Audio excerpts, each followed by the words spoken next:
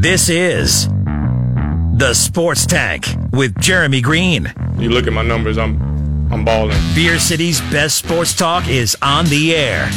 Get involved. Call 252-4348. Tweet the show at SportsTankESPN. The Sports Tank. Come get you some of this. Can't wait.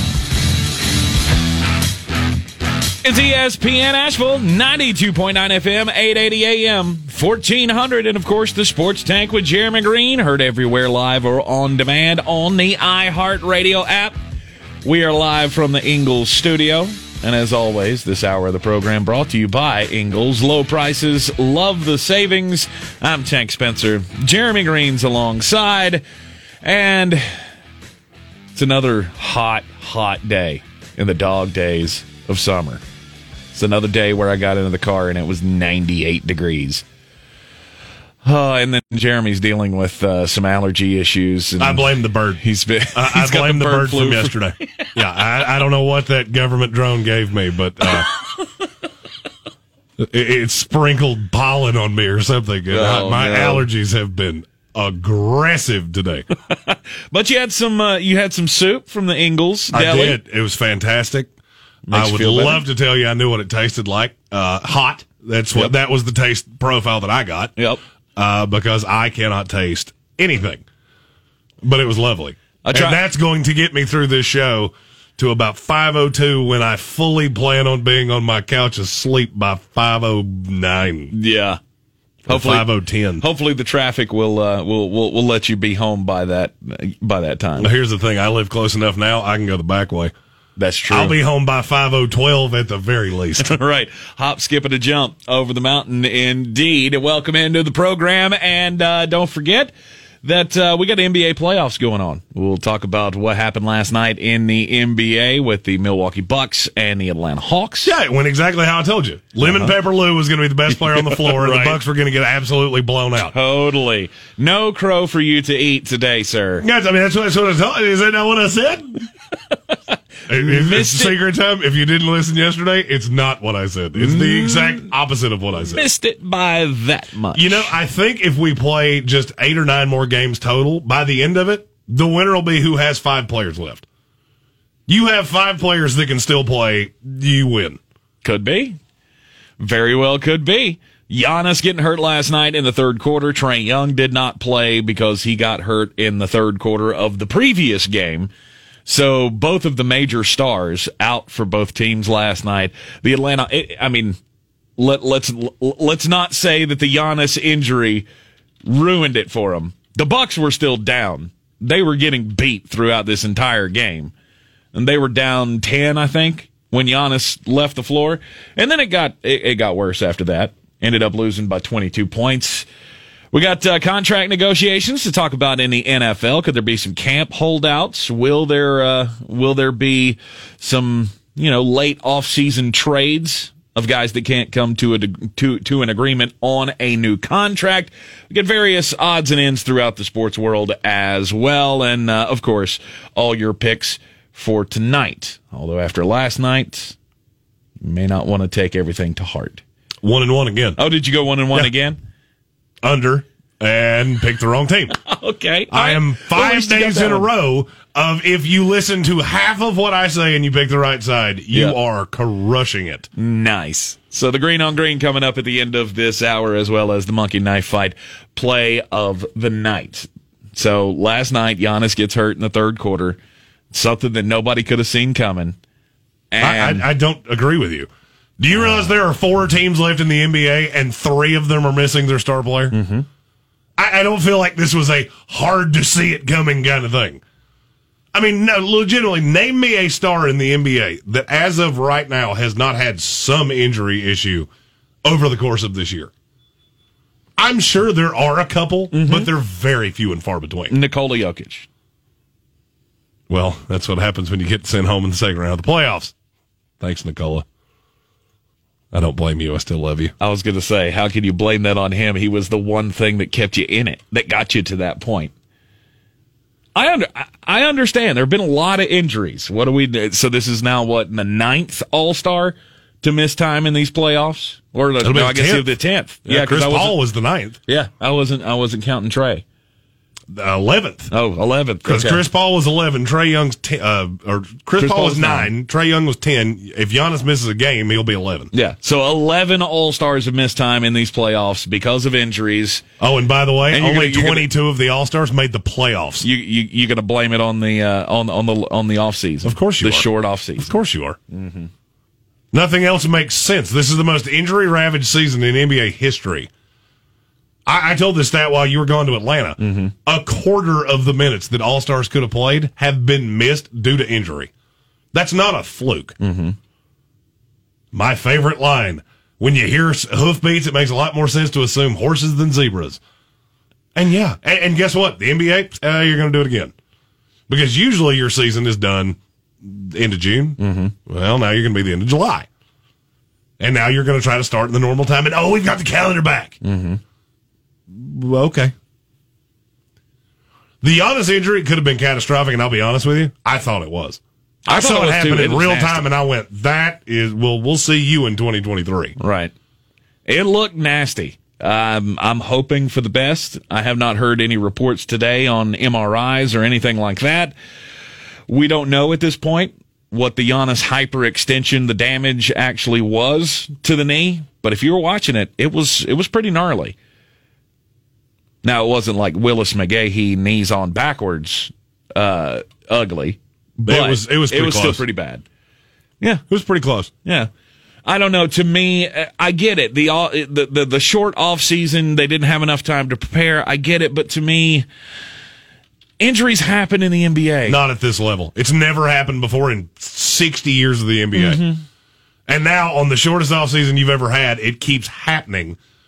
And you don't think they have something to do with each other. That's completely asinine to me. But what injuries that happened really surprised you and can be tied back to, the preparation time? Like Trey Young, you can't blame that on the short off season. He stepped back and stepped on a referee. That's a fluke injury.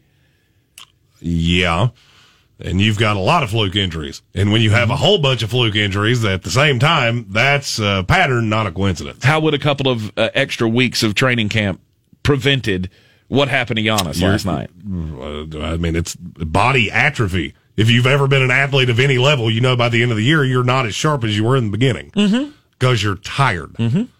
And at times, muscles, ligaments, things like that just give out. Mm-hmm.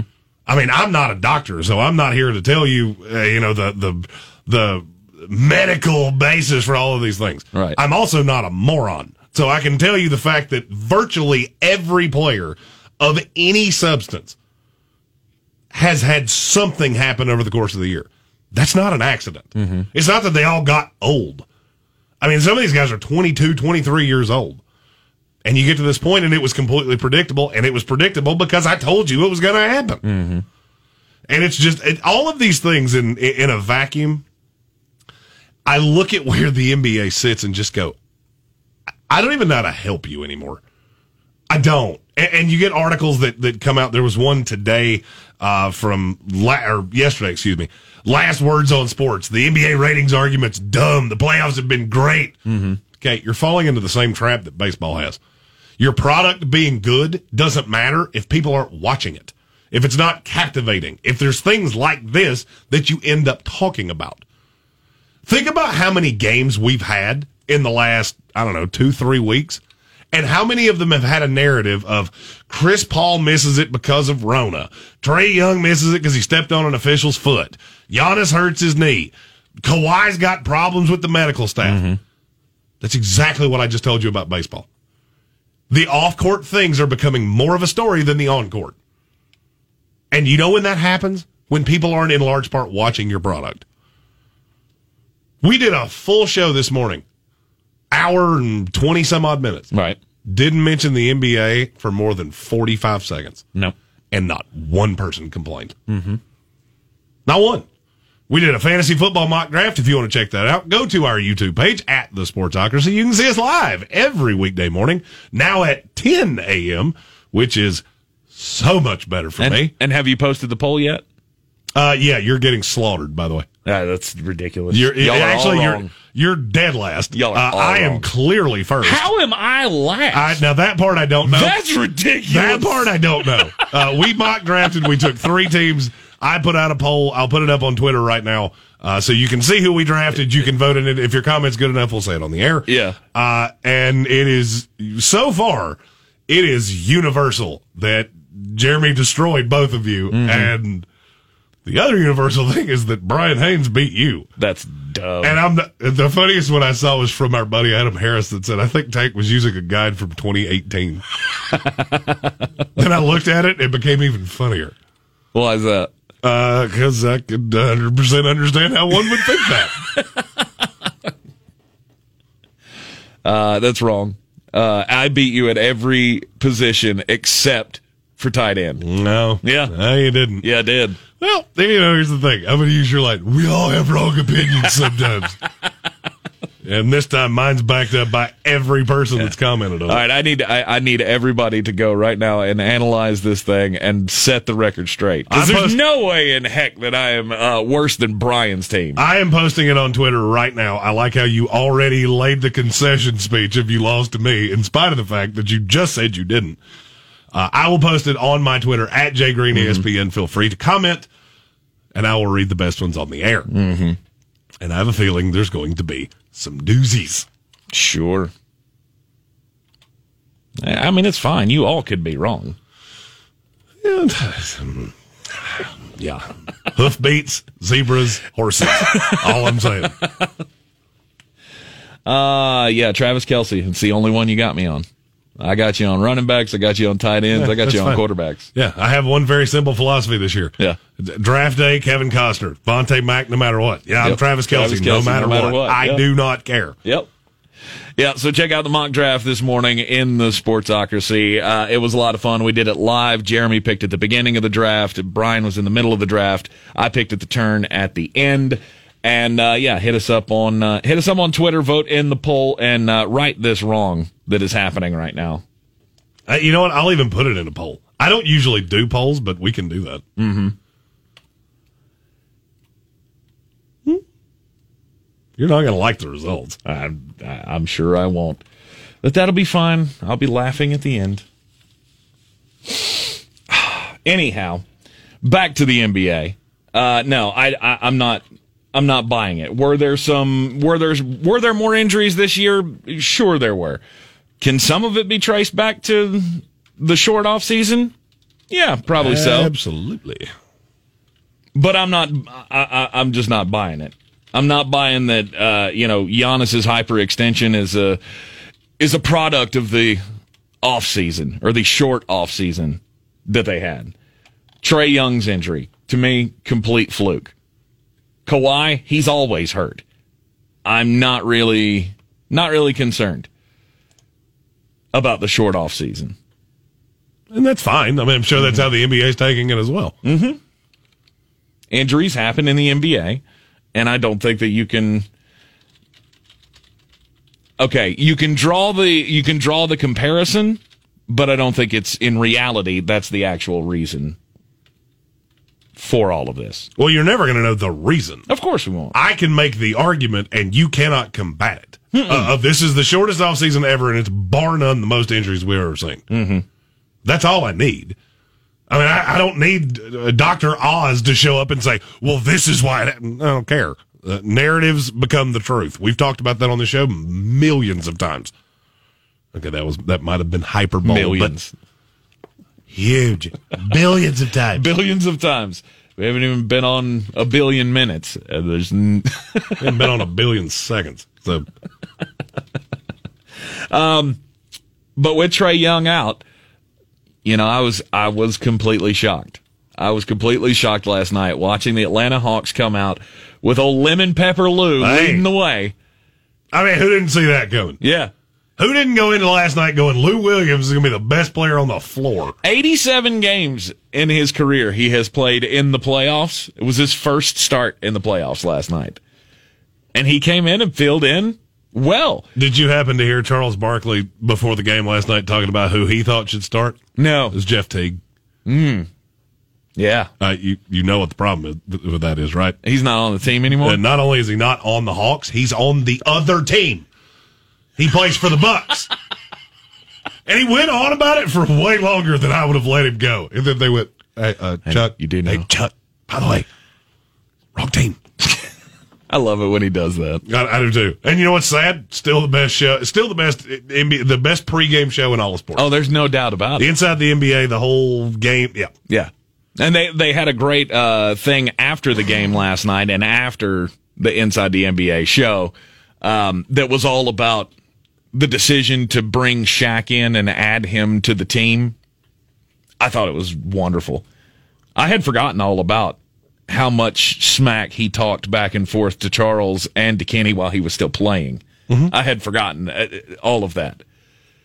And then ended up joining the TNT team, and they continue to be the best thing in sports. The ESPN actually came to him the same day that he met with TNT. He had the meeting with TNT execs earlier in the day, and then John Skipper came over to his house that evening, and he had already signed the contract with TNT because it was just a match made in heaven.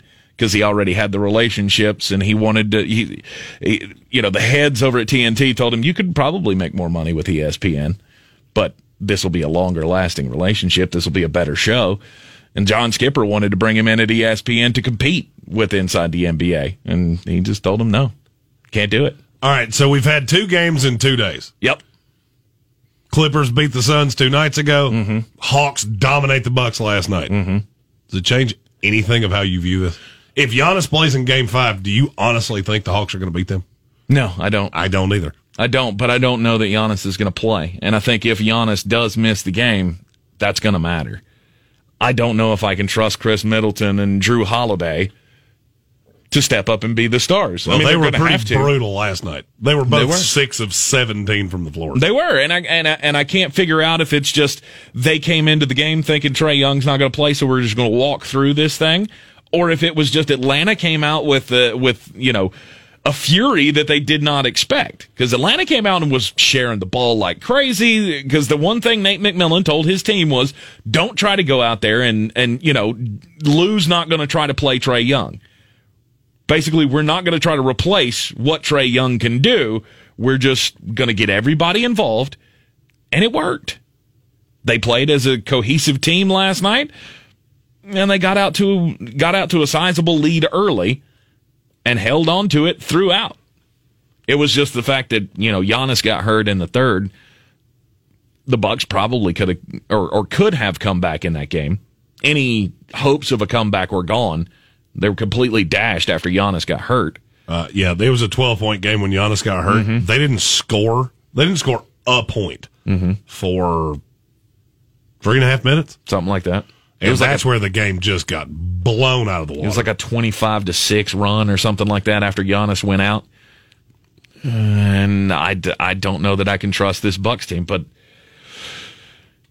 before the Giannis injury, I was sitting there watching it going, this is classic Bucks. This is classic Bucks. This is now a team, once again, led by Mike Budenholzer, that hasn't come out with the right game plan in a game that you should have taken easily. But you just didn't come out. You didn't look prepared.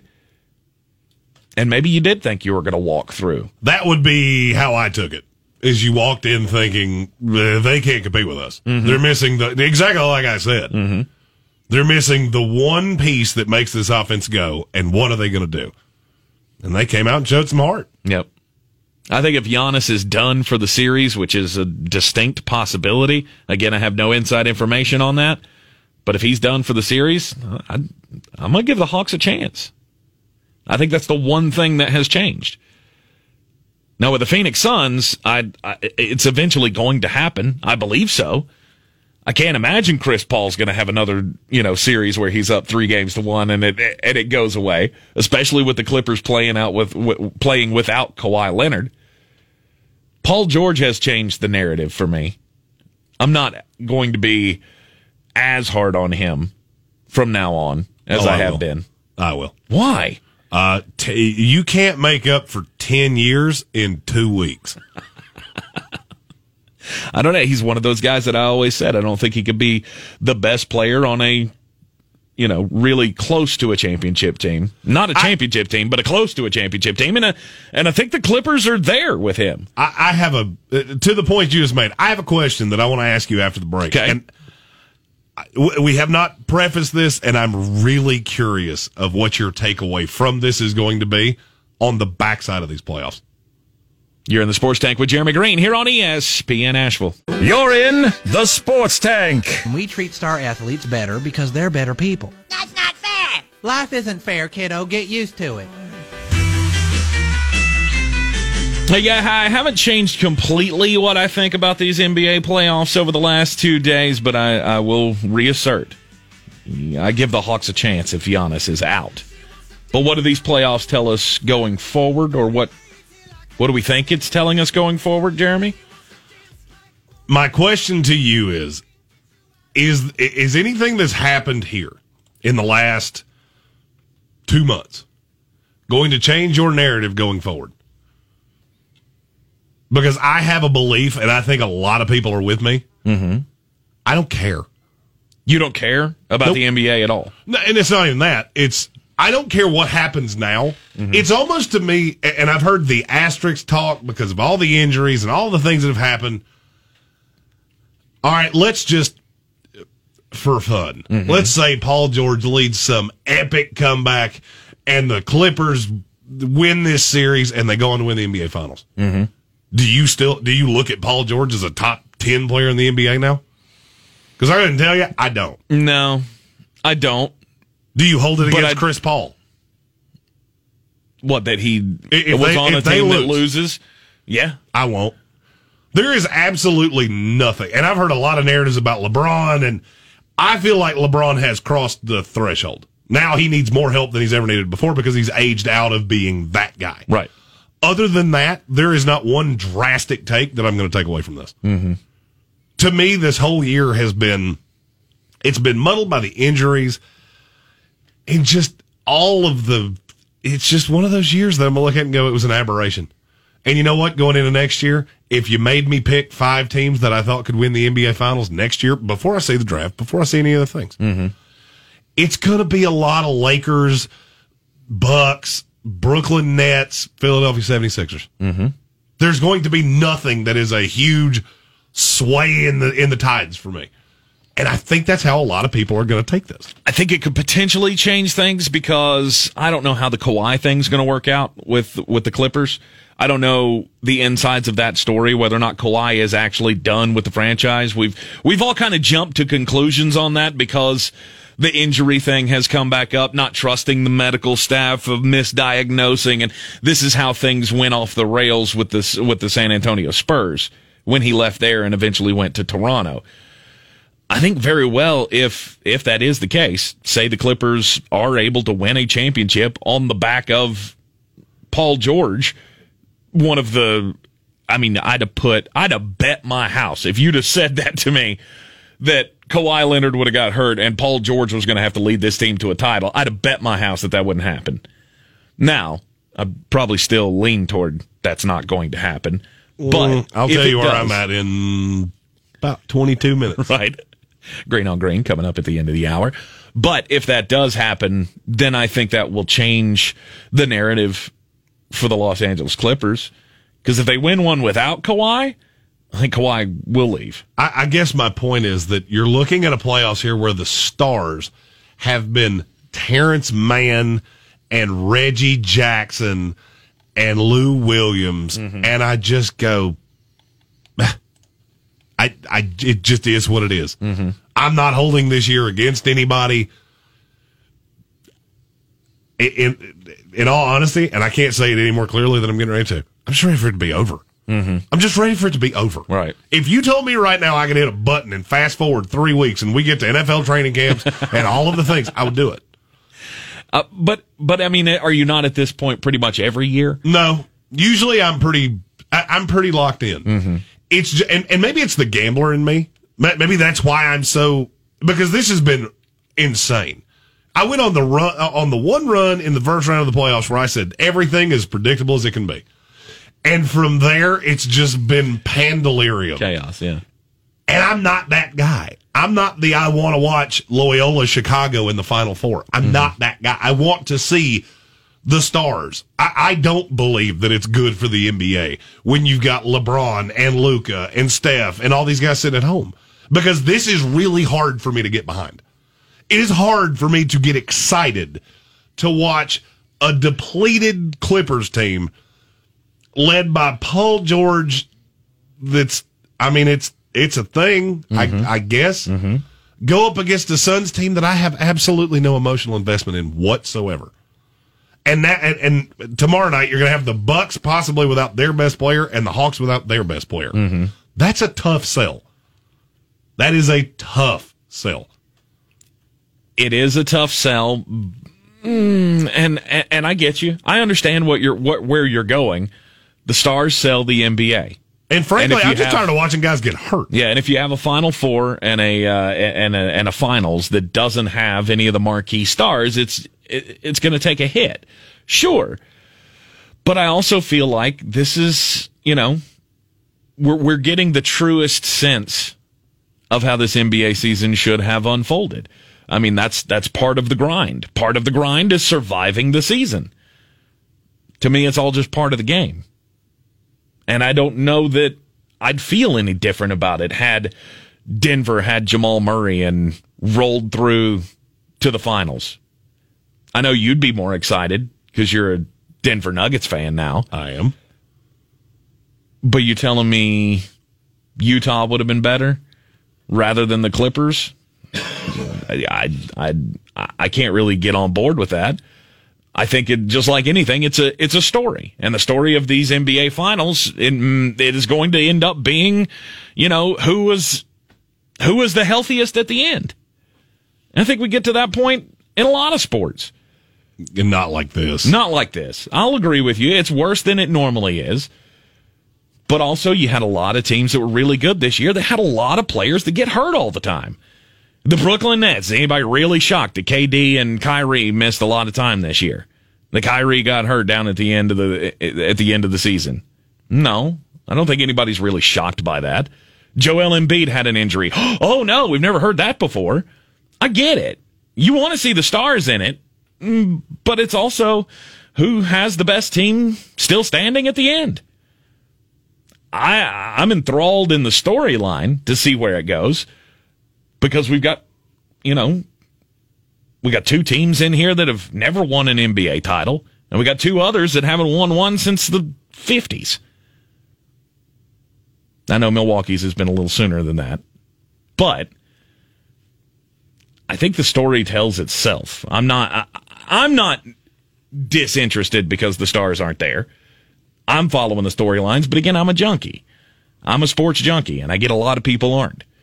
Stars do help sell the game, yes. But I'm not going to say that I don't care about how it ends up, because I do. I think there's a good story to be told in every team.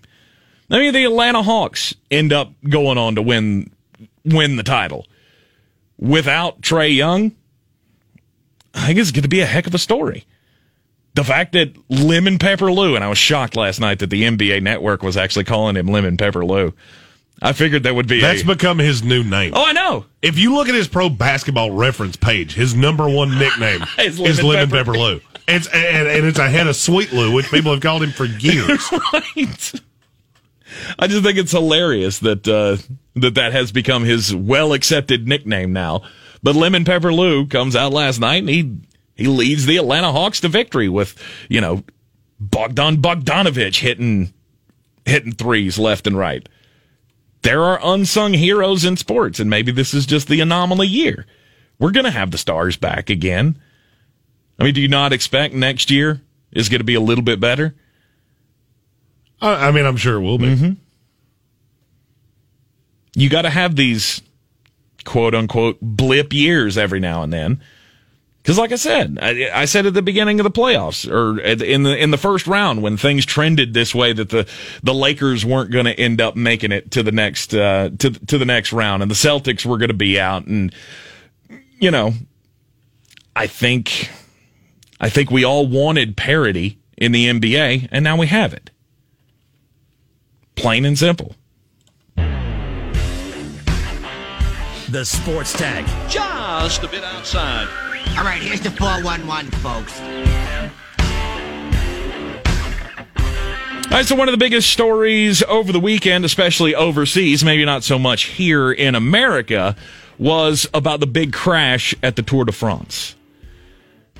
And now the story today is that the woman who was holding a sign at the opening of the stage, stage 3, I believe it was, over the weekend, it caused a massive pile-up at the beginning of the race because the woman's holding a sign that apparently was a mixture of two different languages and said something like, "Go grandma and grandpa," was leaning out into the roadway so she could get on television, apparently was just completely oblivious to the fact that the race had started behind her. The first line gets up to her of cyclists, and it just created the domino effect where only a dozen, maybe a little more than that, riders actually survived unscathed in that crash. And now she's been arrested. Police in France have arrested this woman, and she is apparently facing a 1,500 whatever fine. I don't know what that symbol means. It's a C with two little lines next to it. Is that francs, I guess? I don't know. So she's facing a fine, and they're also talking about suing her. The organizers of the race are talking about suing her just to make an example out of her that people won't try to do this in the future.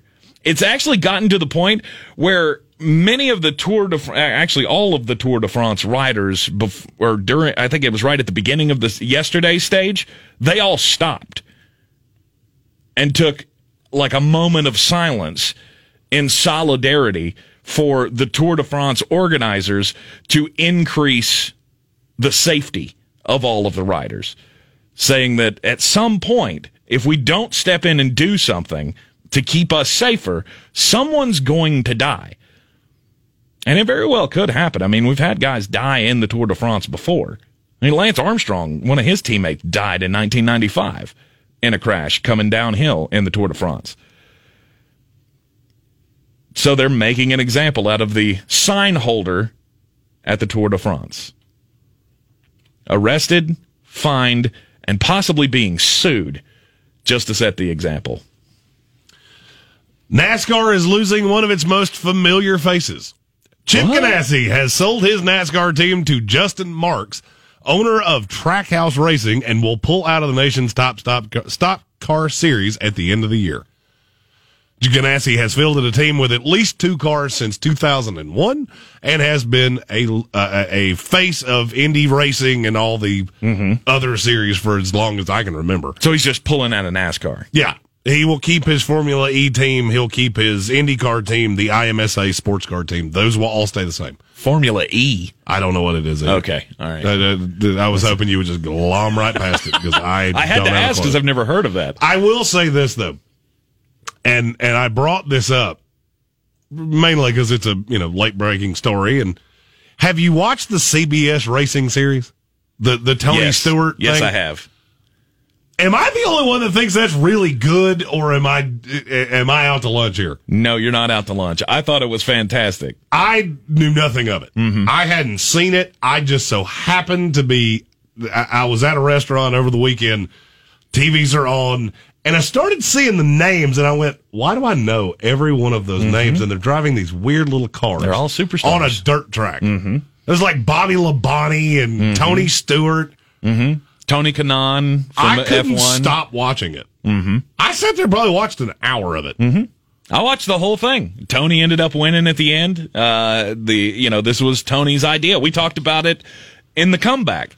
Remember when sports were coming back? This was one of the stories. I remember the idea. Yeah. I did not know that's what it was. It's like the IROC. It's like IROC racing. Everybody has the same car. There's no manufacturers and anything. Camping World is footing the bill for the whole thing. And I think it's been great. They were at Eldora this past week. Tony Stewart wins. And I think I'm going to be in for the rest of the series.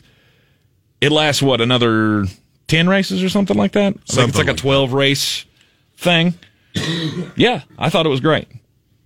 Chip Ganassi leaving NASCAR. I have no idea who Richard Marx is, but I love his music. It's Justin Marx. Justin Marx. Excuse me. Is that Groucho's brother? Marks. I love playing this game with you. It irritates him so much. Yeah, especially when I feel so wonderful.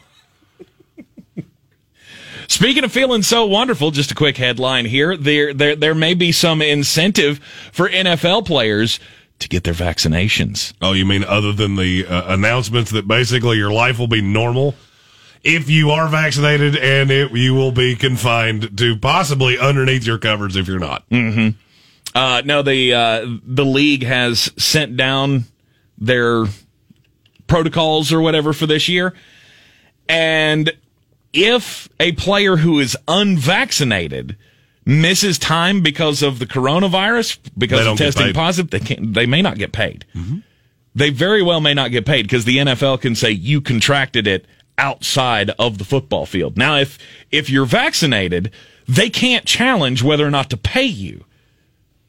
But if you're unvaccinated and you happen to miss a couple of games, they very well could take your game check for that. I feel like that's a little bit of extra incentive for a football player. I mean, after we've already seen the thing that happened with Chris Paul in these playoffs, vaccinated player, test positive, he's got to sit out for 2 games. You think a guy wants to miss 2 weeks in an NFL season and not get paid for it? I just thought that was an interesting little tidbit that came out, I believe that was yesterday, day before yesterday. Very well could happen. We got training camp starting soon. I am beyond ready for training camp in the NFL. What was it we said yesterday? July 21st. Mm-hmm. I think it's going to be the opening of the first 2 training camps. Everybody else gets going the last week in July. But there are some contract disputes going on around the NFL today, and Stephon Gilmore is not happy. He hasn't been in forever. Right. He has been disgruntled. He has not, appreciated his level of pay. But this year he is going to make, $13 million? And it's just shy of the top 10 list of highest paid cornerbacks in the NFL. The NFL.com put the graphic out yesterday on social media of the top 10 cornerbacks in pay for this upcoming year. Obviously, Jalen Ramsey's up at the top, $20 million. And then you got 9 other guys on this list with Jalen Ramsey and no Stephon Gilmore, a former defensive player of the year in this league. And he's not among the top paid cornerbacks at his position. And he retweeted it out with just, oh, okay. And that was just a slap to the New England Patriots, who he's trying to get more money from. I've always thought this strategy was very strange. Why? Do you really want, do you want to start the negotiations this way or continue the negotiations this way? He doesn't want the money from New England. He wants it to come from somewhere else. He's wanted out for 2 years. Mm-hmm. This is not a new narrative. I've just thought it's strange that's you want something from a team. Why would you poke the bear, so to speak? I'm not saying Stephon Gilmore doesn't deserve to be on this list, because I think it's clear that he does. However, I don't know. I'm going to go back to the age-old, this is the deal you negotiated. This is the deal that you signed on for. Now, can the team really help that after you signed your deal, the market completely got flipped upside down, and now guys are making more money than you? Jalen Ramsey, Marlon Humphrey, Tre'Davious White, Darius Slay, Byron Jones, Xavier Howard, James Bradbury, Marcus Peters, Trey Wayne, and William Jackson. All those guys making more money than Stephon Gilmore this year. Mm-hmm. I get that you want out. I just don't know that this is the best way to go about it. I've said of all the guys that seem to be having contentious dealings with their teams, Stephon Gilmore is the one that I most believe will find a way out. Mm-hmm. because there is still a market for him. He's still a pretty good value. Mm-hmm. I don't think it's going to cost you a tremendous amount. Like, I think he's a 2-year, $30 million deal guy on top of what he's already doing. Okay. He's the one that I look at and go, I don't necessarily think you're going to be in New England for much longer. Mm-hmm. But then I look at a guy like Xavier Howard. There's no way you don't play in New England, in spite of what Dolphins fans want to say. Because the Houston Texans do not care about Xavier Howard for Deshaun Watson, no matter how bad you want them to. Right. Wait, you said Xavier Howard's going to play in New England? He's going to play in Miami. In Miami. I said Stephon Gilmore will be out of New England. Xavier Howard will be in Miami. Okay. If you had to pick a landing spot for Stephon Gilmore, I've always said the place that makes the most sense is Arizona. Because then he's the one, and that defense, all of a sudden, is pretty good. Well, I mean, they're not too shabby to begin with. No, the back half makes me a little nervous. Mm-hmm. But they have a lot of linebackers that are really multiple between, it's Zayvon Collins and Isaiah Simmons. Mm-hmm. They can do a lot of things that are going to be a lot of fun to watch. Chandler Jones.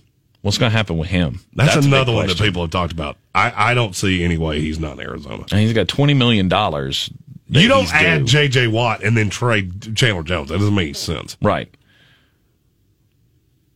But could he force his way out? Could he? Yeah. Does he want to? No. You don't think so? No. I mean, you don't look at a team like that that's going to put up points. Whether no matter what you think of Cliff Kingsbury, Kyler Murray, Arizona on the whole, they're going to score. Mm-hmm. Chandler Jones is no doubt disgruntled with the way things are going with the Arizona Cardinals. I mean, I don't know. I would agree. I would tend to agree with you that if they put this much around us, we actually have a chance to win. We actually have a chance to be better than 8-8 this year. We talked much about this yesterday. If they're not better than 8-8, there's going to be some changes with that team. Cliff Kingsbury may very well be out of a job. Yes, that's one of the things I want to talk about to start the 4 o'clock hour. Okay.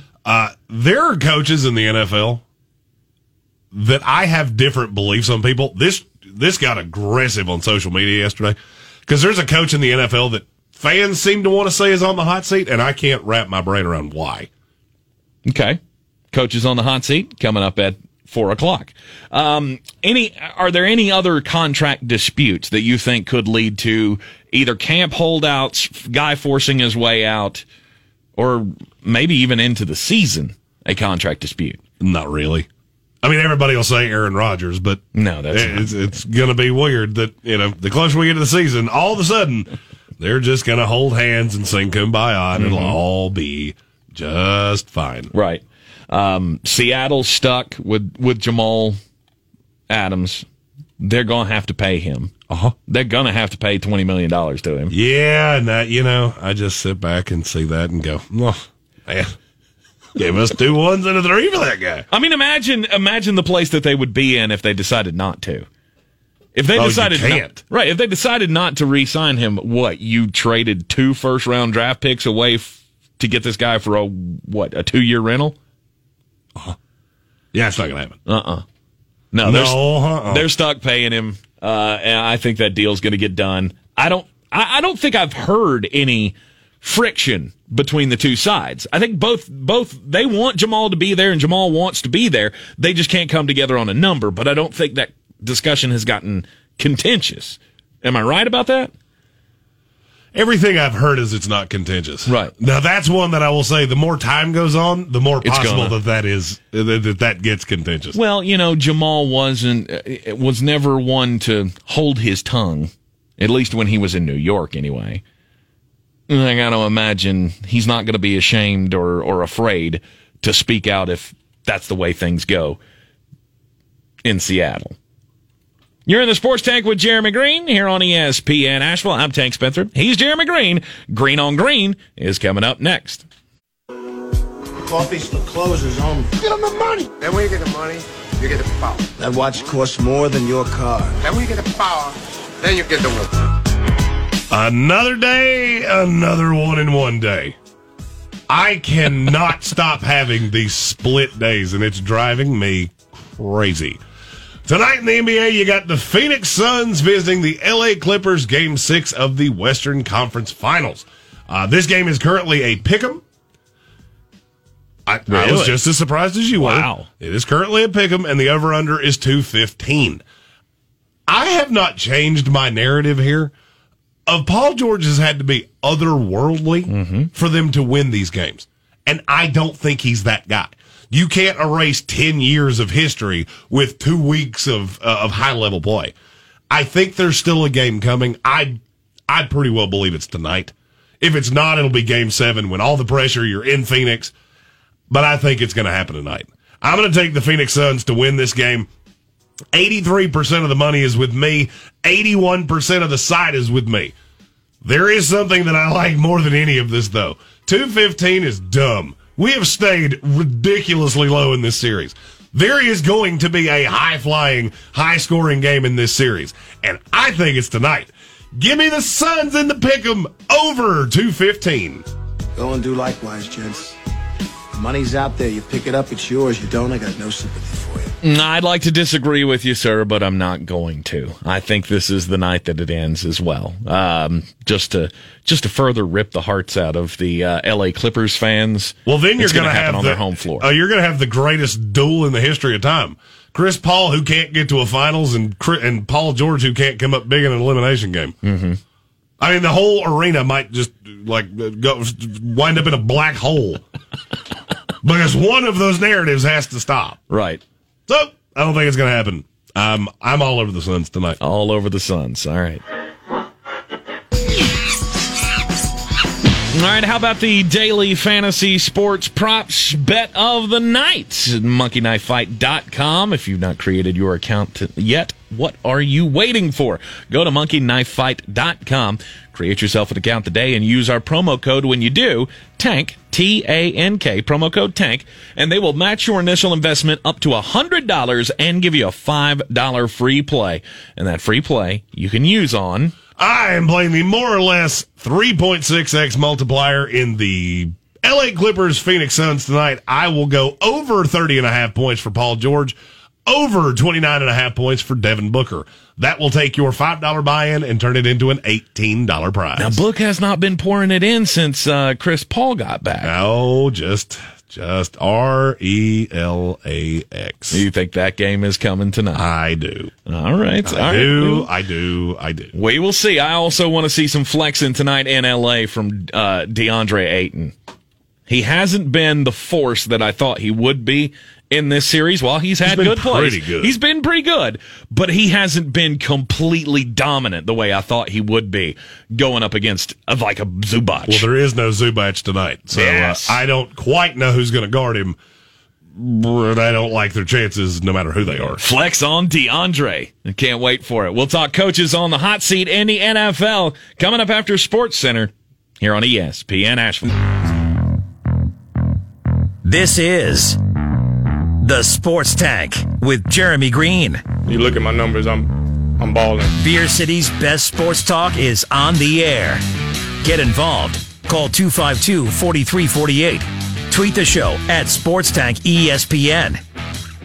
The Sports Tank. Come get you some of this. Can't wait. The Sports Tank with Jeremy Greene, heard everywhere on the iHeartRadio app. I'm Tank Spencer. He's Jeremy Greene. We are in the Ingles studio on 92.9 FM, 880 AM, and 1400. It is ESPN Asheville. Glad to have you all along for the ride here on this Wednesday afternoon. Okay, let's talk some NFL head coaches. This hour of the program, by the way, brought to you by Wicked Weed Brewing. Check out our friends at wickedweedbrewing.com. Wicked Weed Brewing, drink different. Jeremy. Tonight I'm gonna find out which Wicked Weed beer makes the best hot toddy. I have 4 in mind. I'll update you with the results. You have 4 in mind. I do. Can you tell us which 4 those are? There is a watermelon dragon fruit in my future. I see it coming. I bought a 6-pack of the watermelon dragon fruit over the weekend. You're welcome. It is phenomenal. You're welcome. I love it. It's a sour beer. Oh, it's so good. It's very, very tasty, and it goes perfect with a hot summer Sunday afternoon by the pool. Yeah, you want me to tell you a fun story? Yep. You know how there's a bar right beside my house? Yep. They got those on tap? Yep. Nice. That is dangerous, to say the least. Yes, the watermelon dragon fruit sour is one of the finest that Wicked Weed has, but they have so many different things to choose from, and you can, of course, order online at wickedweedbrewing.com, or you can visit them at any 4 of their locations around the Asheville area. Coaches on the hot seat in the NFL. Jeremy was telling me during the break that there is one that he just can't make mesh in his mind of a coach that's on the hot seat. It's Mike McCarthy. I can't figure out why Mike McCarthy's on. Really? No. Really? You can't figure that out. No.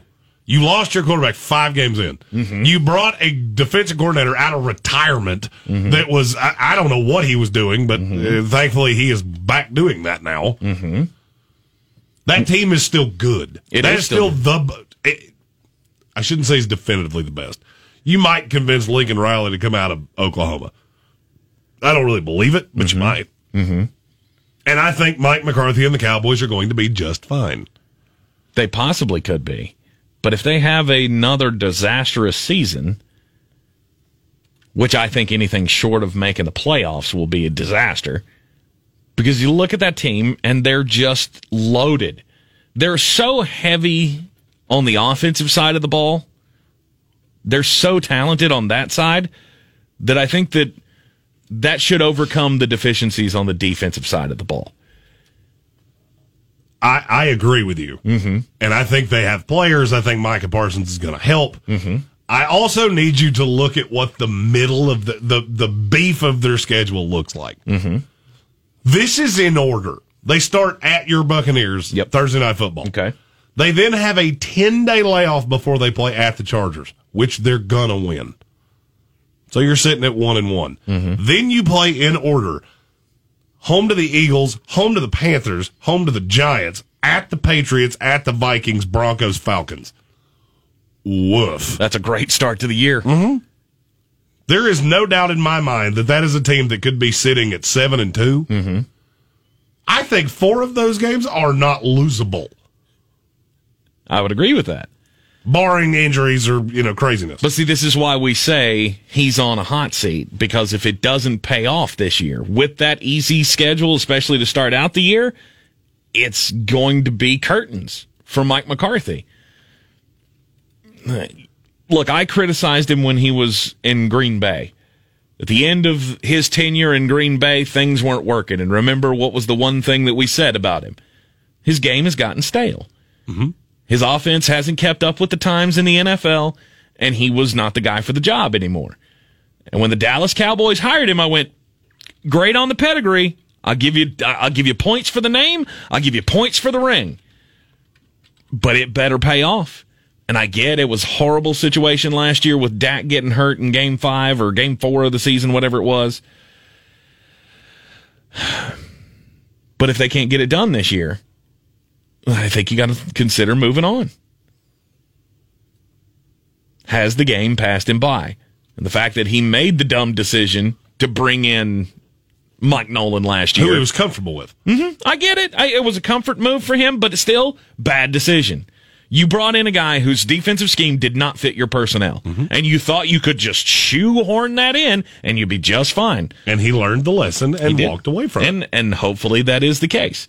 But yeah, I do believe if this is a bad season, which a losing record would be far worse than anything, because this is a team that I would expect Jason Garrett to at least get them into the playoffs with.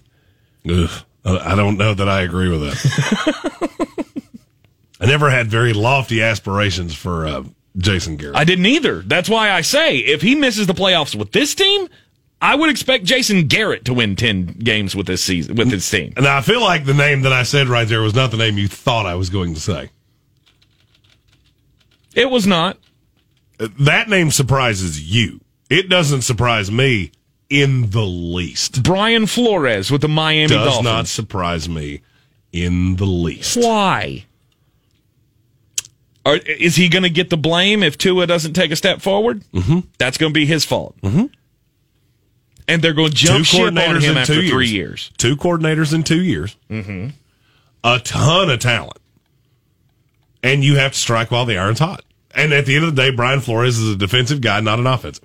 Mm-hmm. And all of these stories about how bad Tua has been, it was in the OTAs, and that players are struggling to assimilate to the offense, just laying the groundwork. Is that not That's late? all it is. But does laying that the groundwork? Does that decision to muddy the waters for the offensive coordinators? We talked about this yesterday, how they have co-offensive coordinators, and apparently it's hard for guys to grasp the offense because they're trying to jam 3 different styles in here because they're taking both the co-coordinators what they want to do, plus they're leaving in some of the stuff from Chan Gailey because that's what Tua's comfortable with. So they're trying Which I think is dumb, but who's the head coach? I get it. There you go. But is that not a GM move? No. The coach hires the coordinator. Okay. That has nothing to do with the GM. Okay. That's what, if you remember, the reason Matt Rule is the head coach of the Carolina Panthers and not the New York Jets is because they wanted to have say in his staff. Mm-hmm. Virtually any coach with any form of options, any tenure, anything like that, has full control over their own staff. Okay. All right, let me elaborate on this a bit. Let's just say that Tua Tagovailoa does not acclimate to this offense the way that you would want him to. Mm-hmm. And let's just say, and I'm looking at the schedule in front of me, let's just say that the Dolphins go, I don't know, because the beginning of the first 5 weeks of their schedule is ugly. In New England, Buffalo, at the Raiders, Colts, Buccaneers. You're telling me you're sure that's not 1-4? No. Because I'm not. No. I'm not in any way sure of that. It could easily be 1-4. And if that happens, I could easily see this team unraveling to a point. Mm-hmm. Now, the back end of the schedule is not as brutal, but there's still games with Baltimore, Carolina, who I think higher of than most people, the Jets, who I think higher of than most people. It's still not a pretty schedule. And if you're telling me at the end of this year, let's say Miami goes 8-9, 9-8, somewhere in there, and Tua just does not appear to be getting it, there's going to be a fall guy. Yep. Who's it going to be? It's not going to be Chris Greer, who just orchestrated all of these deals to get all the extra draft capital. Right. It's not going to be Tua. They was the face of the franchise. We just haven't put him in the right situation to succeed. He's only been a starter for a year and a half. We can't give up this early. Where's it go? There's only one guy. It's Brian Flores. Mm-hmm. And I'm going to be really honest with you. He's 15-17 in 2 years as Miami's head coach. They were good last year. I'm not saying they weren't. Let's say they go 9-8 this year.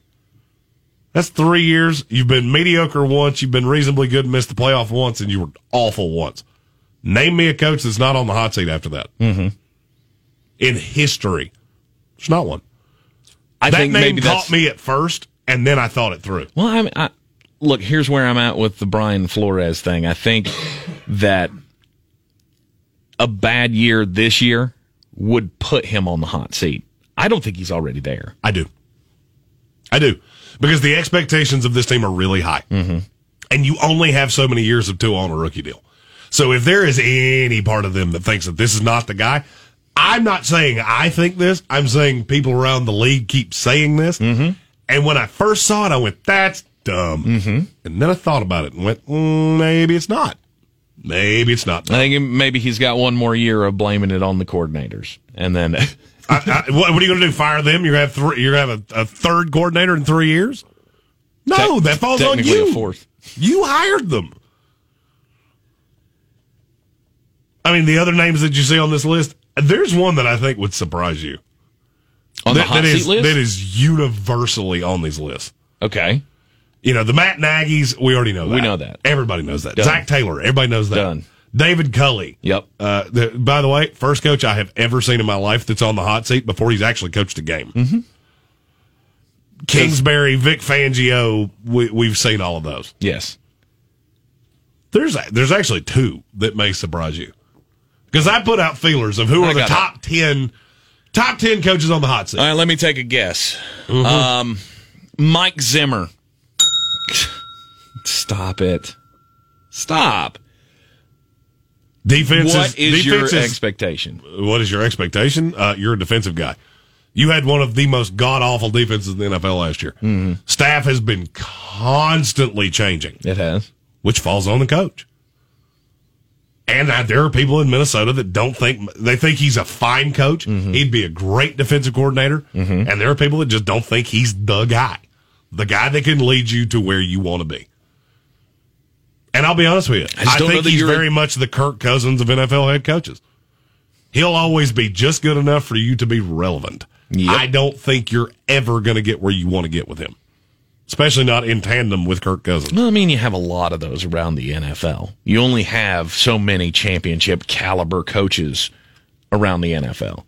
And I guess, at some point, if you don't feel you have one of those, you got to tap out and try something different. Mike Zimmer's been there, 5 years now? That sounds right. I think I'm in the ballpark on that one. And I understand that, but here's the thing. He's also the guy who was your coach when you were on the doorstep of the Super Bowl. This is his 8th year in Minnesota. 8th year? Okay. So I was off by a while. I thought it felt like that was a little low. Right.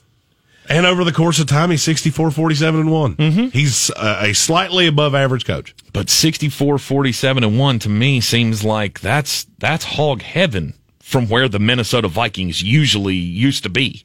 That's not really true. Really? No. I mean, the Denny Greene years, there hasn't been a ton of turnover with the Vikings. But they haven't been good, is what I'm saying. We'll define good. Okay, perennial playoff team. They haven't been that. I mean, they had a couple of hits. Since 2004, they've made the playoffs 8 times. Mm-hmm. I mean, they had a couple of hits with Adrian Peterson. And of course, they had the long run with the Minnesota Miracle. Stephon Diggs catching the touchdown to get them into the championship game. Yeah, in the 90s, they made the playoffs 8 of 11 years. That's pretty consistent. Okay. I mean, I guess my point would be since 2002, they've had 4 head coaches. Mm-hmm. There's a reason for that. But I think after this long, the 7-9, 8-7-1, 8-8, 7-9, 5-10-1, 10-6, even those kind of get lost. There's one really good year that they lost in the conference championship game. Mm-hmm. That was when they were 13-3. Mm-hmm. Other than that, you've been pretty mediocre. I don't really disagree with it. Yeah. I would say if they're even close to Detroit, and in all honesty, I think if they're not better than the Bears, he's probably done after this year. Mm-hmm. And then there's one more. Is it Matt LaFleur? That's the one. Now, see, this is the one I can get on board with.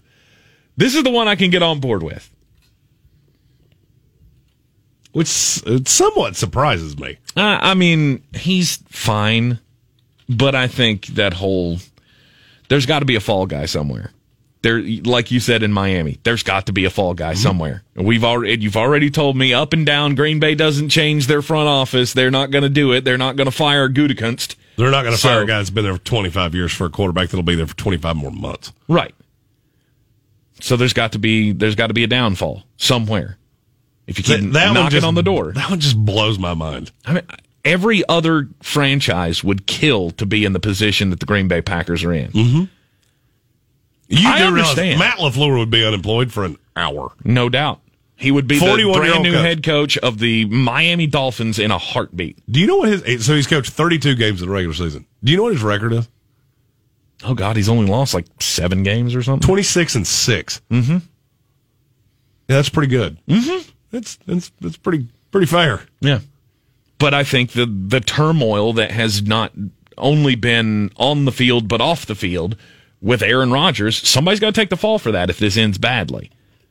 Which I think there's a very real possibility of that happening. Defined ends badly. They get bounced early in the playoffs. And they very well could. I mean, with a bad draw. I think they very well could. Yeah, if they end up with a bad draw, they very well could end up getting bounced early in the playoffs, and it'll be just another letdown year, much like Mike McCarthy. I mean, maybe Green Bay is Green Bay is this. They're the organization in the NFL that maybe more than any other organization right now has too high of an expectations of where they should be. I don't agree with that, but maybe that's what we're dealing with. I mean, you've been 13-3 2 years in a row, right? And getting to the doorstep of the Super Bowl 2 years in a row, losing in the conference championship game should be enough to keep your job. But if it all ends in turmoil of who's the quarterback going to be, and we've ticked off Aaron Rodgers and all of that, I could very well see where they might have to feel like they have to make a change. And then they could bring in Doug Peterson and try their hand at that. Did you see that? Doug Peterson. Yeah. Doug Peterson says he absolutely wants to coach in the league again, and he's gonna. And he will. And he's gonna. He's a good coach. He almost got the Jets job. Mm-hmm. Oh, did he? Mm-hmm. Oh, yeah, that's right. If Salah had said no, that was probably the next call. That's right. But he's going to take this year off. He said he hasn't had a year off in 34 years. He went from playing right into coaching. And so he's going to take this year off, and he wants to get back into coaching next year. And if any of these guys that are on the hot seat get fired, he's going to be the first phone call that they make. He will be the first call for every team. I want to get to this after the break. Okay. I have a question for you about coaches in the NFL. Mm-hmm. And it comes from what you just said about guys on the hot seat. Mm-hmm. Also, after the break, we have breaking news. You're in the Sports Tank with Jeremy Greene here on ESPN Asheville. You're in the Sports Tank. Take all this, burn it, okay? Gasoline, kerosene, either one. Burn it. Okay? You better dance. Tank Spencer and Jeremy Greene on ESPN Asheville 92.9 FM, 880 AM, and 1400. Check us out on social media. Hit us up at Sports Tank ESPN. He's at J Greene ESPN with all of the E's. He's got 4 E's in there. It's way too many E's for your screen name. And they're back-to-back E's both times. Anyway, at J Greene ESPN, at Sports Tank ESPN. Hit us up on Twitter. Talking NFL head coaches. Talk about ones on the hot seat. I can get down with some of them. Others, I'm not understanding. Brian Flores, I don't get. Mike Zimmer, I still don't get. Yeah, I get it. I 100% get it. Mm-hmm. My question to you would be, and this is coming off what I just heard you say about Mike Zimmer and all these things. Yes. There was a story that got pretty popular on social media yesterday about CBS Sports put out their list of the top 10 head coaches in the NFL for 2021. Andy Reid was 1, Bill Belichick was 2, John Harbaugh was 3. I like Sean Payton was 4. Okay. Other lists came out that had Andy Reid moved around, and it started to get, it went a little viral, and people were upset that Andy Reid doesn't get the respect that he deserves. But they had Andy Reid moved around. He was at 6. Who did that? I'll give you one guess. Eagles fans. Nope. What company's list do we throw out very often and go, huh? Oh, it's NBC. Nope, Pro Football Focus, but you're close. Oh, Pro Football Focus. Yeah. I was thinking Pro Football Talk. Yeah, they work together. So, yeah. It's... So, yeah, they had Andy Reid at 6. That's dumb. And my question to you would be, how many coaches do you think, because I'm much more a culture guy than I am a coach guy. Mm-hmm. How many coaches in the NFL do you think have a multiple victory swing every year? Just you being the coach. I'm obviously in on Andy Reid. I'll give you that one, but I would give you the argument for not having him. I'll give it to you in a minute. Keep going. Okay. Bill Belichick. Uh-huh. Come on. That was a bad team last year. Uh-huh. They won 7 games. Uh-huh. You can't tell me that they didn't win more games. We had them projected at 4 wins? Uh-huh. I think they won the other 3 because Bill Belichick is their head coach. Uh-huh. Tell me, do you care to go back down memory road and tell me who it was they beat? I can tell you because I'm looking at it. Mm-hmm. Dolphins missed the playoffs. Raiders missed the playoffs. Jets twice missed the playoffs. Ravens, Cardinals missed the playoffs. Chargers missed the playoffs. Mm-hmm. They beat one team that made the playoffs. Okay. One. Okay. But they also beat the Ravens. That's the one team that made the playoffs. Right. They also beat the Miami Dolphins, who were just on the outside of the playoffs. And it was in week 1. Mm-hmm. Yeah, they played them again and didn't. And as a matter of fact, it wasn't even close. It was embarrassingly bad. Miami couldn't move the ball, and they still won 22-12. Mm-hmm. Yeah, I think the Belichick thing. Keep going. I'll tell you where I'm going with this in a minute. Okay. Sean Payton. I think Sean Payton is a guy, although I don't have a whole lot of frame of reference outside of Drew Brees. That's kind of my point. Yeah. Is that every one of these guys, it's weird how every smart coach, every one of these coaches that's just a genius, mm-hmm. they all have a great quarterback. I want to say Sean McVay here, but I can't put him in that. John Harbaugh, maybe? Mm-hmm. Maybe. I would say he's a 2-game swing just for being your head coach. And then after that, I'm kind of crickets. Still too early to tell on Frank Reich. I really like Frank Reich. You're down to Frank Reich. You're way beyond where I would be.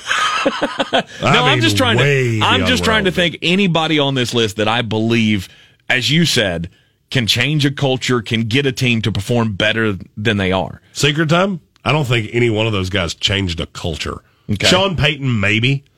But it's weird how Sean Payton came in with Drew Brees and all of a sudden the culture changed. Mm-hmm. My answer? 0. None of them. None. Not one. You know, it's weird that Belichick was a losing coach without Tom Brady. Mm-hmm. Andy Reid was, I think, 20 games over 500. Had some really good years. A losing coach without Donovan McNabb and without Pat Mahomes. Mm-hmm. It's weird how that happens. Mm-hmm. Now, there's a caveat for me. I don't care who you are. If you don't have a star quarterback, you're up creek without a paddle. Now, where I do think there's a difference, I think a guy like an Andy Reid, I think a guy like Bill Belichick, Sean Payton, John Harbaugh. John Harbaugh is currently doing one of the most magical jobs of what I'm getting ready to say of any coach I've ever seen in the 20-some-odd years I've been watching this league. I think there's a lot of these guys that when they get a guy and they have that star quarterback, they can keep the culture. They can get everything works around that guy. John Harbaugh has taken a whole organization and built it around a guy that 95% of us did not think could play quarterback in the NFL. Mm-hmm. That would be how I would rate the list. In terms of coaches that...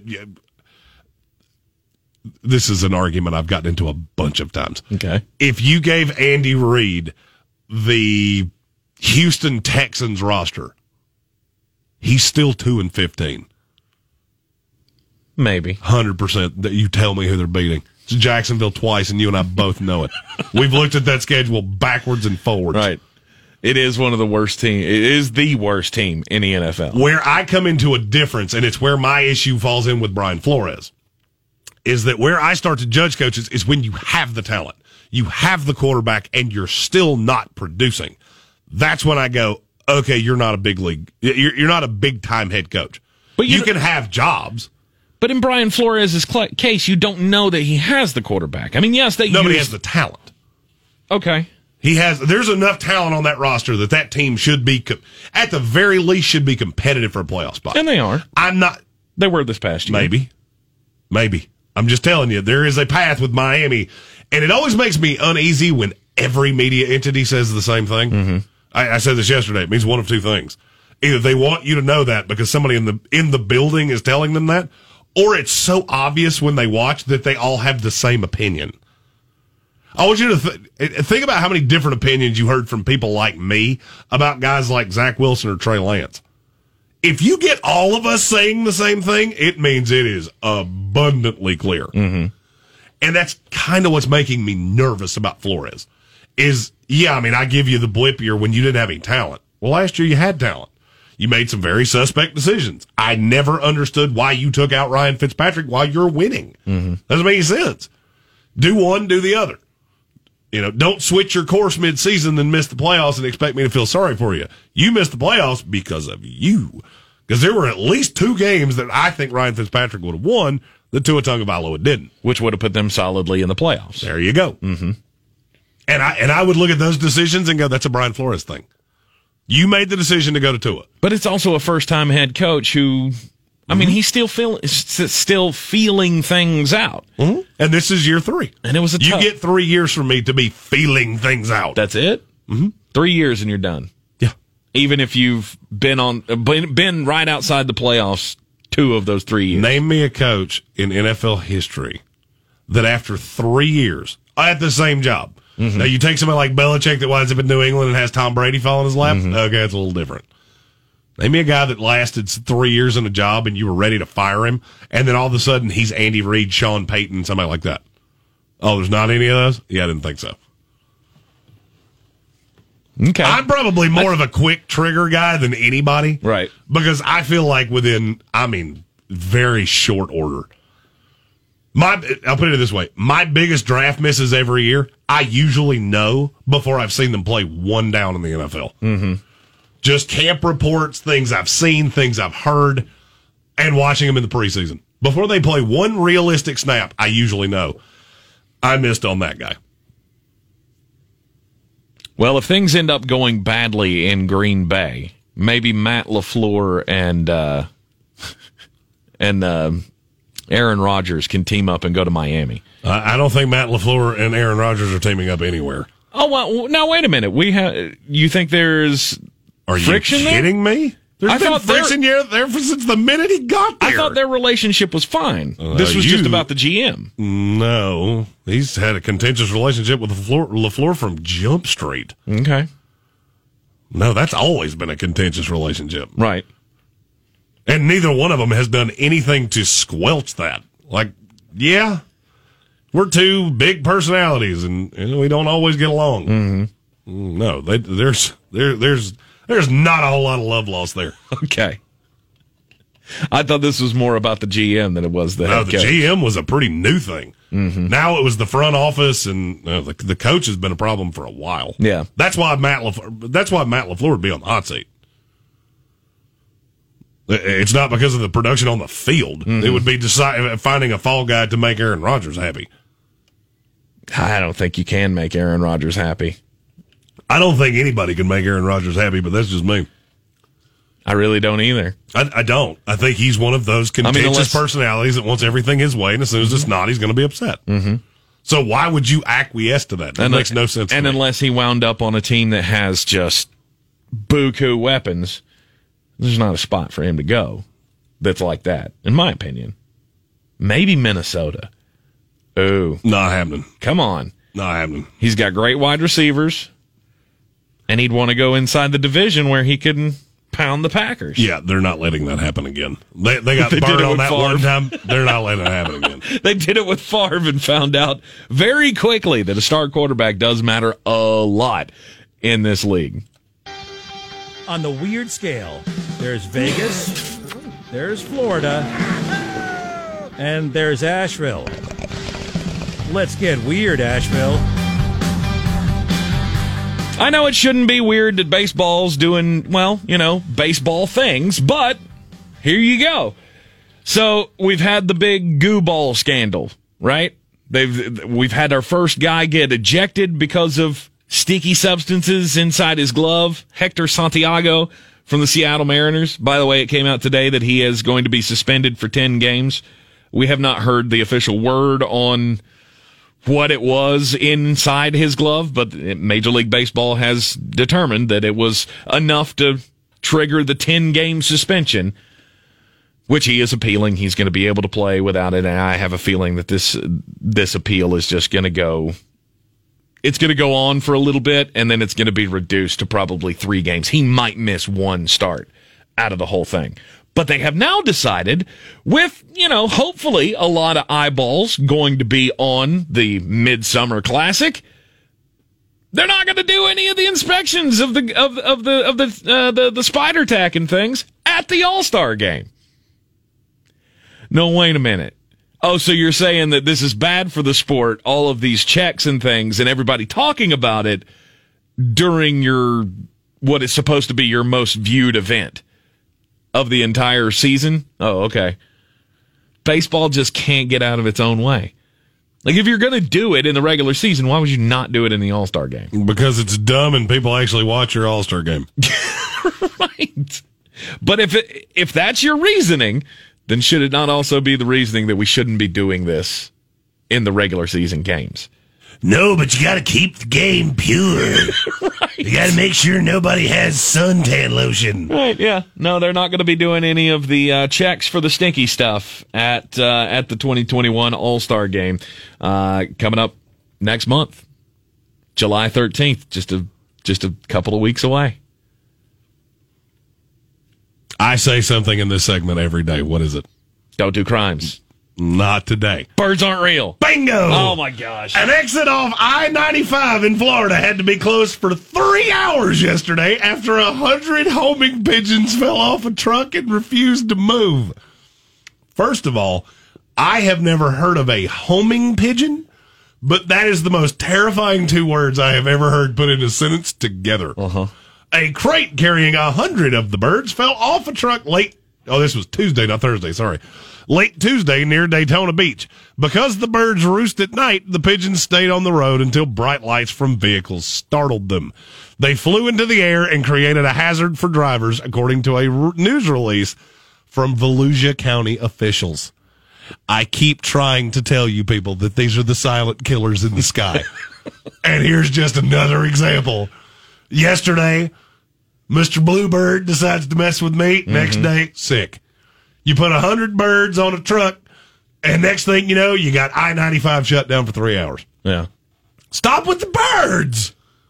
Homing pigeons are like the pigeons that they used to use to send messages to each other. Hold on. The only other time I've ever heard homing in a sentence, it was followed by another word. Honing, what was it? Device. That's it. A honing device.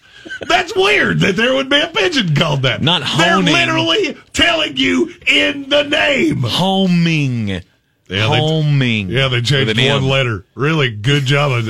Good deceit job there, Merlin the Magnificent. That's fantastic. See, back before we ruined pigeons and started feeding them and made them fat in all the parks around our society, they actually had a useful purpose, which was, they sent tweets back and forth. Like Twitter tweets? Yeah, you'd send little messages. You'd write your message on there, you'd tie it to the bird's leg, and then the homing pigeon would go out to its destination. That's how you traded long-distance communications way, way back in the day. But since then, they have lost their ability to do that. Now because they got killed by the government. Is that what you're saying? Because the government replaced them with drones. Hashtag birds aren't real. Except that bird that messed with me yesterday, which was 100% real. It was. It was very real. It was not good. And Jeremy's was very scared. And guess what? I felt terrible since. Mm-hmm. Weird. I have one interaction with one stupid little bluebird, and all of a sudden I feel awful. We got one familiar name coming back into our sphere here in college basketball.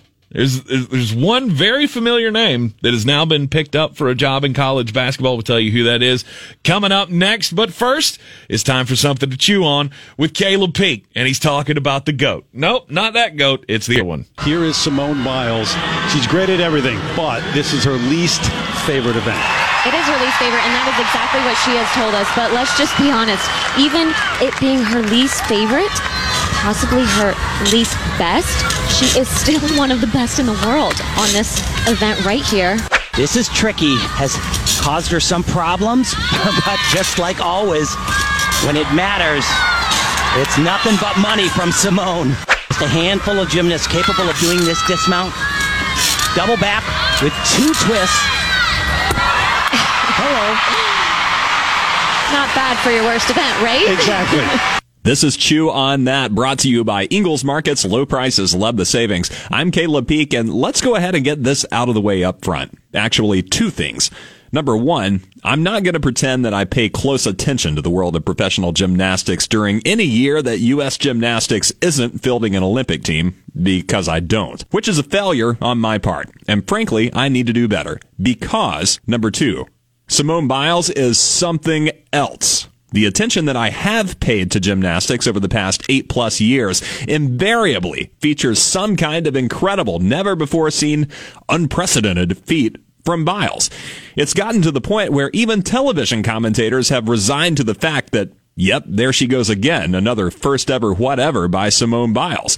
It's almost expected of her to just keep finding barriers to break, because clearly that's what she does best. And that's why, for the first time since 2004 and more broadly since 1992, Team USA basketball will not be the overall pride of this year's Summer Olympics. Sure, you could say Michael Phelps' reign of dominance may have slightly overshadowed basketball gold in Olympics past, but hear me out. First things first, U.S. basketball is still fine for now. The American men, going off of DraftKings line, are under 360 to claim gold for the 4th straight Summer Olympics, and get this, their 16th gold medal overall. Basketball is an American brainchild, after all. But this year's Olympic team just feels different, and not in a way that exudes national pride. While Team USA is indisputably stacked, there's a glaring lack of American star power on the roster. In the absence of LeBron James, Steph Curry, Anthony Davis, and a litany of other huge names, Kevin Durant will find himself in the patriarchal type of role for the first time in what's become a lengthy career for him. That's concerning enough for its own reasons. But let's look at some of his supporting cast. Damian Lillard, who's currently embroiled in his own exit strategy in Portland. Kevin Love, who's been accused of being a token addition to this year's team and hasn't exactly put up Olympic-sized numbers in quite some time. Jason Tatum, who may be the closest player to Curry that Team USA could land. The talent is there, especially when Team Spain is the projected silver medalist and expected to field the Gasol brothers and Ricky Rubio as their big three.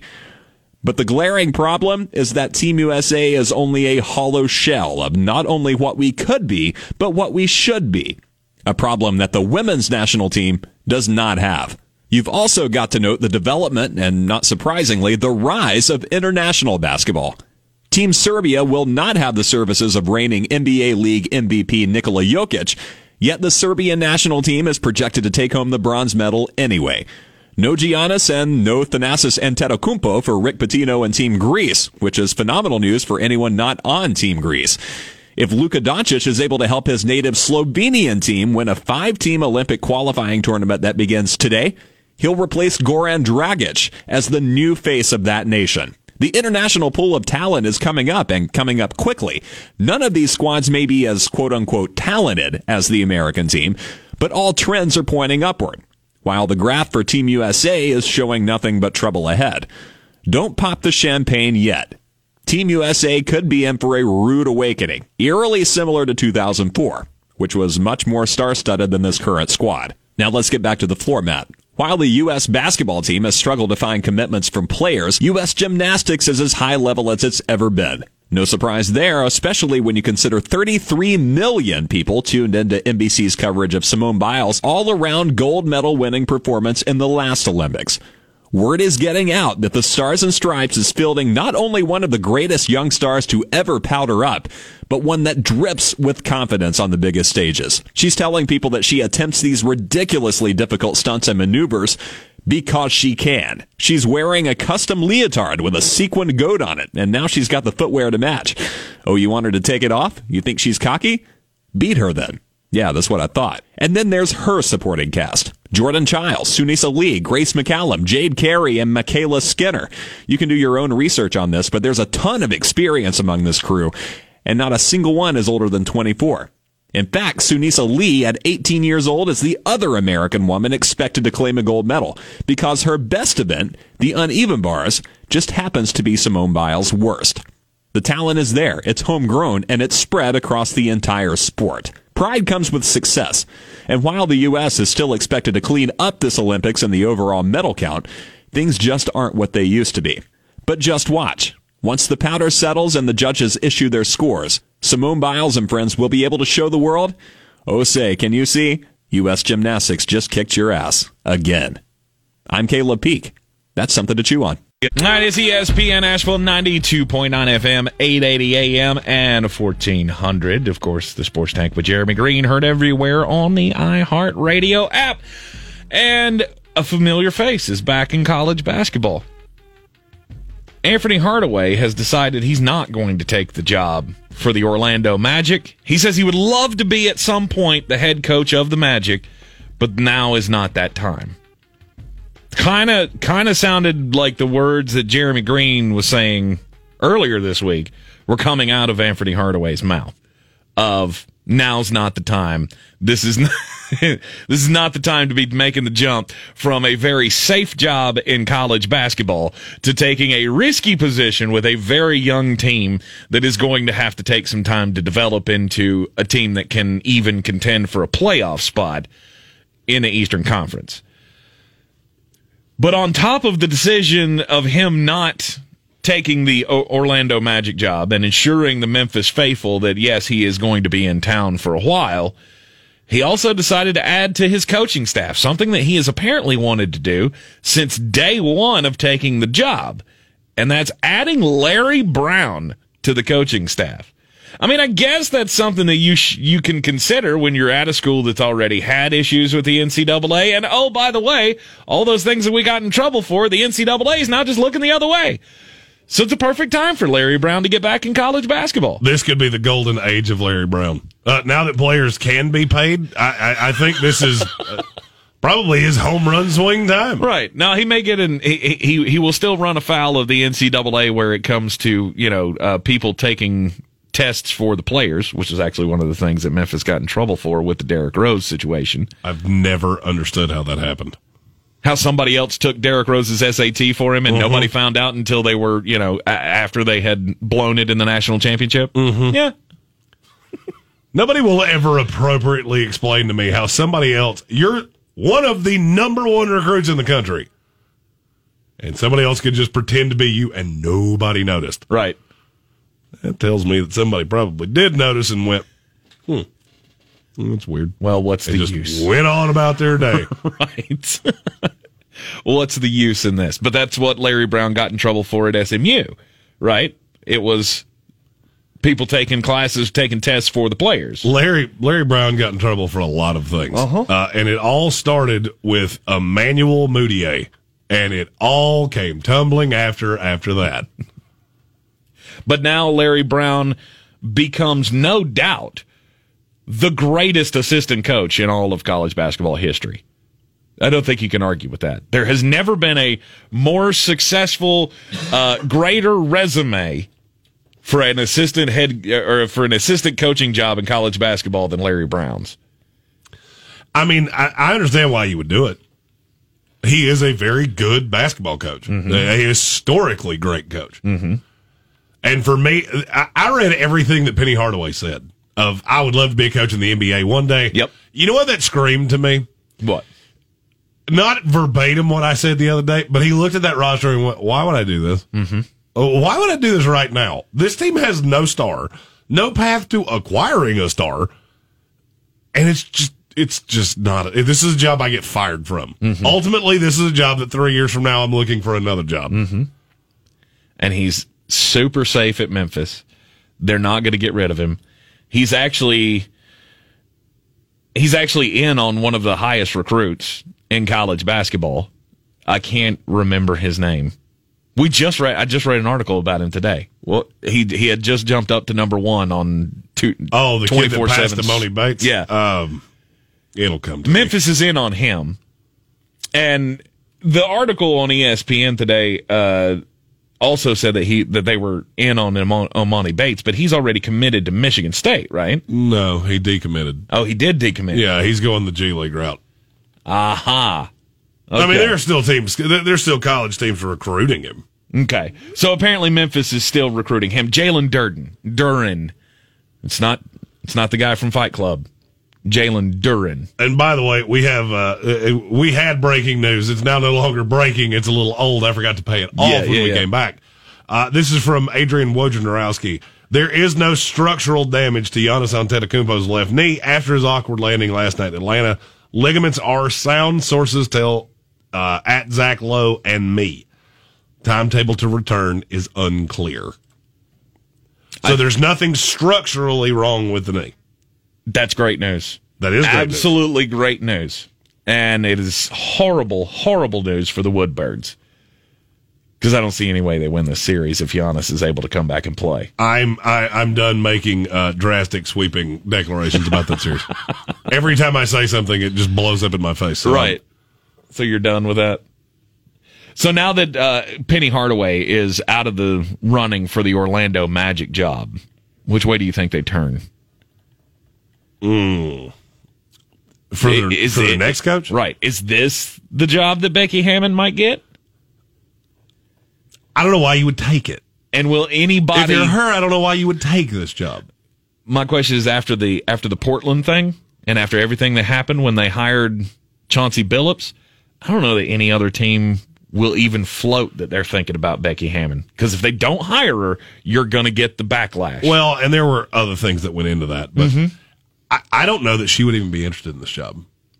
I don't think she should take the job. I mean, she knows Popovich only has so many years left. It's been a very poorly kept secret that it would either be her or Bill Self to replace him. If it's me, I'd probably stay where I am, but they could make the call. Mm-hmm. I would say it's more likely that you see somebody. I'm going to say a name, and it's going to come a little bit out of left field. Okay, Darvin Ham. That's the one that's the one that strikes me as that would be a good fit for that job. That is a little out of left field, but I mean, he's a guy that's been rumored to take an NBA or going to be in line for an NBA job. He's soon interviewed anyway. for a bunch of them. Eventually, you're going to take one. Right. Also, David Fizdale's got a job. He's back as a assistant coach for the LA Lakers. This will be his springboard to one of the jobs in the NBA. Coming up very, very shortly. I'm Tank Spencer. He's Jeremy Greene. That'll do it for us this afternoon. We'll be back here tomorrow at 3 on ESPN Asheville.